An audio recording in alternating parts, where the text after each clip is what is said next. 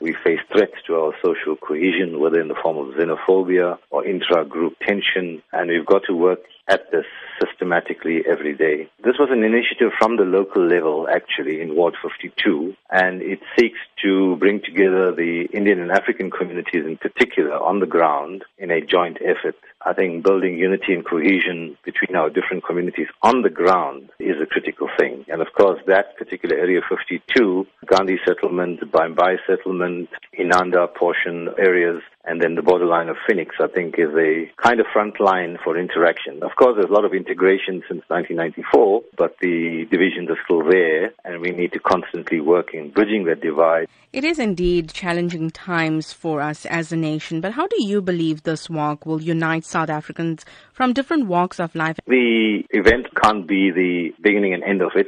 It's a process.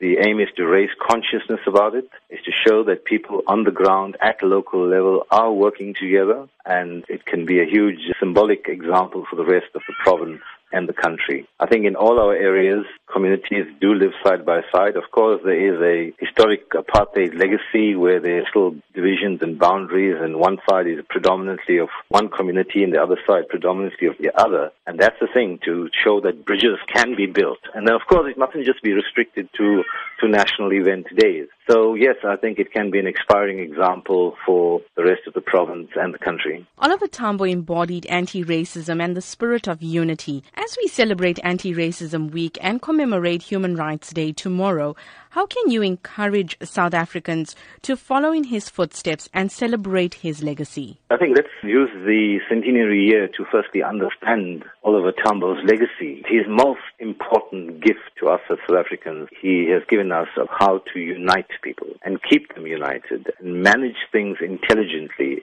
with a deep understanding of our history and the need for this unity in diversity. We'd like to urge those who can do so to meet at the Gandhi settlement on Tuesday morning at 9 o'clock. It's not a long walk, but just come and show your presence there, that you want to be part of this bridge building. You want to honor Oliver Tambo. This can be a critical building block to the social cohesion efforts in the province.